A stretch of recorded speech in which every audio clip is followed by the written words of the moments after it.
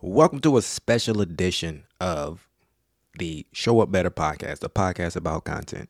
This episode was filmed at a networking event, so ignore the chatter and noise in the background, but this was filmed under special circumstances. I took my podcast setup to a networking event, and I was able to capture some conversations with some interesting people, and this is one of them. Also, be sure to check out the video segment of this episode, which the link will be placed in the show notes. So be sure to check that out.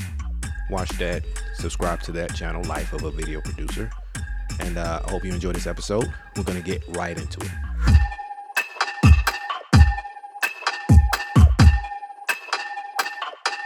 it. So again, what's your name? Fode Wiles. Instagram, what's your Instagram? Instagram at FODEE. I'm the first one. Pictures black and white. You can't miss it. That. So we were just talking real briefly before I decided to jump on here and get you on camera. How long you been in the photography game? Man, I've been shooting professionally for about 9 years now.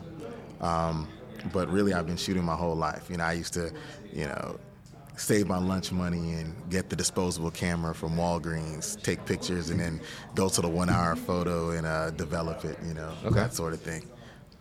All right. So you were talking recently how long was it a side hustle for you? I would say on and off, starting in about 2008, just on and off, different events here and there. Mm-hmm. I have my main job, my 9 to 5, and then on the weekends I would moonlight in the club or shoot a music video, do headshots or portraits, that sort of thing.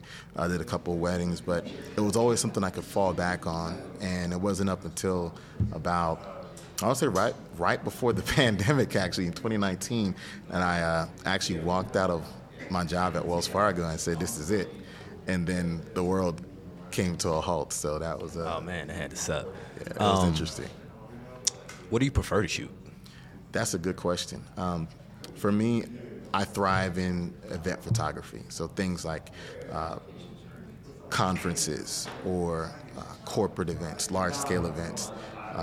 Over the past year, I've dipped my toe into several 300-plus events where coverage really breaks down to, knowing where everything's going to be, working with the event coordinator if there is one, and then having other individuals with you to capture the bringing a team. Yes, you sir. Coordinating everything and just managing the entire project. I got that. So when you saying you briefly about to switch your strategy when it comes to business. Yes.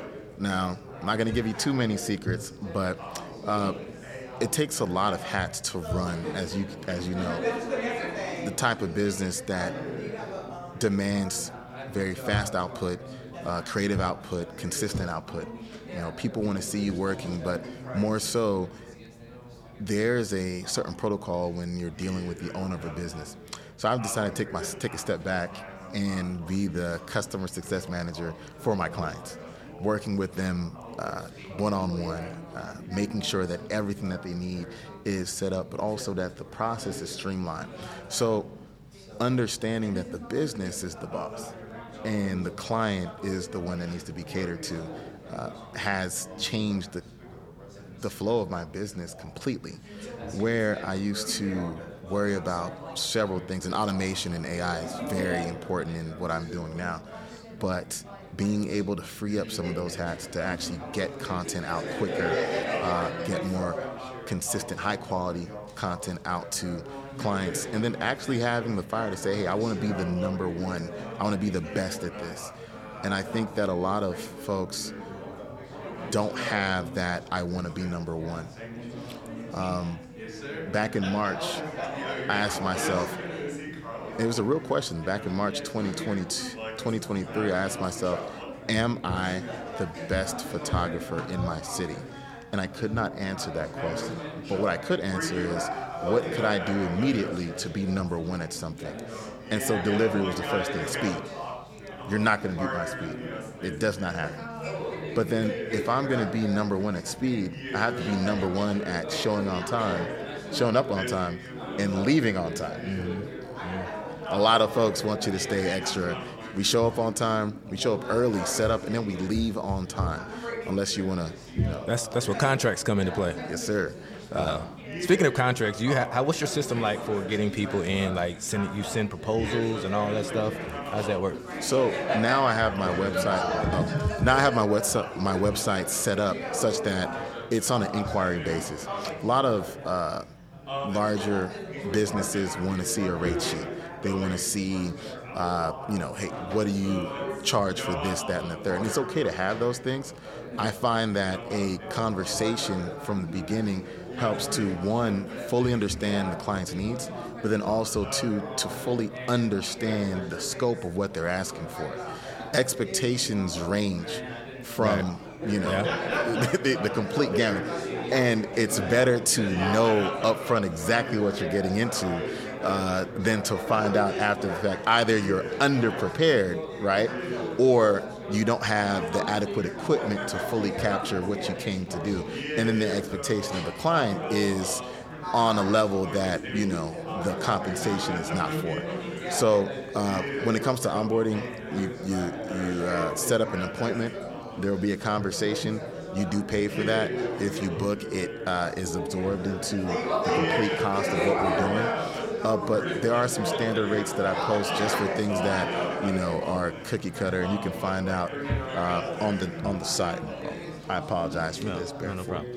Let me ask you this: do you think posting your rates could hurt your business, and where people see that and and it could be a client who got some deep pockets. Mm-hmm. They see a rate they're going to go with, knowing that you probably could have charged for more. Does it hurt? Could it hurt? So there are a couple schools to that. In my journey, I have found that setting up the relationship with the client, regardless of what you're charging, is the better option. I do have a essentials package on my website, valued at $2,500. And that is posted there because it's going to be that regardless. It's going to be that. It's itemized exactly what you're going to get. I can create that for any client, and they'll know exactly what they're getting. Within that, they can ask, well, I may not need the website. I may not need, X amount of short form content. I may not need the headshots. And then from there, it starts a conversation where we can break down what the value is in that for them. I did mention that my focus is on, conventions and conferences and more corporate events. In that lane, you just tell them. You tell them exactly what you're charging and they pay it. In some instances, I gave an example back in May, there's a conference I was bidding on. My bid for a 3-day conference, my bid was $13,000. Not only did I have the lowest bid, but I did not get the contract because it was the lowest bid. Wow. Mm-hmm. And so I had a relationship with the individual that was doing the onboarding for the potential coverage of the event, and he explained to me, hey, stop thinking about your business in terms of what you can afford or what you would think. Don't is think reasonable. with your pockets. Mm-hmm. Don't let your pockets affect your pricing. Because the realm that you're entering into, it's nothing. Yeah. You must break it down from a production standpoint. Hourly rates, per diem, all that. You stuff it all in there, and they won't bat an eye at writing that check because it's what they're used to. They have budgets for that. It's set us their businesses. They have cash flow. I'm with you on that. That's why I've never I never filmed weddings or music videos. Not to say that, it's just that I'd rather go where I know I can make some money. And I'm not going to be going over a contract saying, hey, you're supposed to pay me this. This is due. Money's due up front before I even get out of the van. Like, I got paid everything. And you bring up the payment. A lot of times, and this is something that if you're a photographer or filmmaker and you're thinking about, hey, how am I going to get paid out by these larger businesses? There are different types of payment schedules. There could be a deposit, there could be a retainer, there could be a net 30. Net 30, net there 60. could be 90 days. Yeah. There's different ways you get paid, and you got to understand that, especially if you're buying equipment or renting equipment to get it done. If you're paying other people, you got to know that, okay, I need to have this much cash to pay these people. So, and then I'm going to wait on the other payment on the back end. So that's an experience that some folks just do not have. So I'm glad that you were able to speak on that because it's different. I can imagine that when you got into the game, and what was your inspiration to start shooting for you? I owned a gym for a few years, and I learned that video content was very useful in growing the business. Mm-hmm. And I was like, you know what? I'm getting bored with fitness. Let me go try and help other people with this video. See if I can help them build their businesses and grow their brands with video. Because a lot of people aren't doing it still. Even it's 2024, and everything, you consume video all day long, and people even people with money who understand, y'all gonna need some video. Oh yeah. Y'all gonna need a YouTube channel. Y'all gonna need something on social media. 100%. So those are people with the budgets. Well, that's why I go after businesses as opposed to I'm not shooting, and that's all I show on my website. Like if I was go shoot somebody's party or something like that, you wouldn't see it on my website. It'd be, let me get this cash real quick. I have a separate website for that. Yeah. So matter of fact, everything you niche down to have a separate website. Or at least a landing page or something like that for it. So, but yeah, man. I appreciate you talking to me, man. Not a problem, man. It was my pleasure. Thanks for the invite, man. Like I said, you can find me on Instagram at FODEE. Just follow the links in the description to the things that you're looking for. Cool. Good stuff, man. All right. Thanks for tuning in, everybody. Again, this is CJ Williams, host and producer of this podcast. Be sure to head over to the YouTube channel, Life of a Video Producer, to check out the full video of this interview, or you can click on the link in the show notes.